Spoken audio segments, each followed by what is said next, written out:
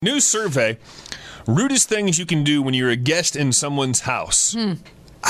See, this is my concern. I look at these studies, I look at these lists, and I'm like, this is not right, which makes me think I must be a terrible person. I do not understand society norms. Wait, so you're saying that you commit these heinous acts? No, these all seem fine to me. Okay, let's see what... Well, not all of them, but number one, messing around on your phone. If you're at someone's house, you shouldn't be messing around on your phone.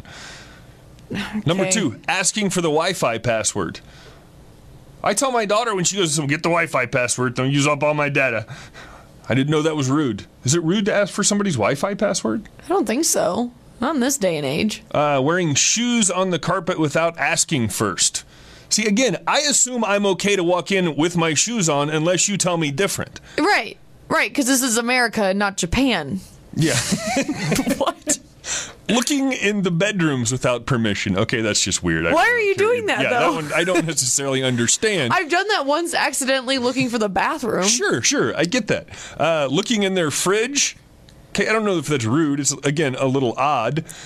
Okay, now some of these that are lower on the list. Here, number 7 on the list is helping yourself to food without asking. That's less rude than messing around on your phone?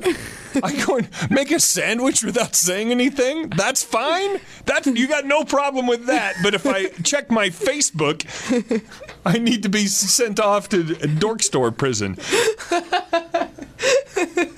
Putting your feet on the furniture? Again, that's probably, I guess, probably buy that. I mean, to me, putting your feet on the furniture is way more rude than asking for the Wi-Fi password. But, okay, I guess here's the thing. It depends on what you're over to their house to do. If you and your wife were invited over to, I don't know, say our boss's house or something for dinner, you wouldn't do any of these things. You wouldn't be on your phone, probably. I would hope not anyways. I'm hoping that you're a conversationalist enough not to do that. But it's like if it's your 16-year-old daughter though going over to her friend's house, I expect her to do all of those things. Well, even then you shouldn't go and just make a sandwich in somebody's. I don't know. You shouldn't help yourself to someone else's food, period, without asking. You should at least say something. Yeah, like... I'm hungry, let's go get some food. Like, I'm gonna go eat all of your food now. Sorry. Do you think your mom will make us some to eat? Is that what your daughter sounds like? I have no idea what my daughter... She doesn't really talk to me that much. So Teenagers. And also, okay, number 10 on the list, bringing your dog along without asking first.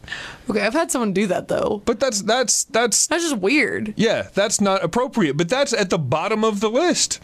That's behind putting your feet on the furniture.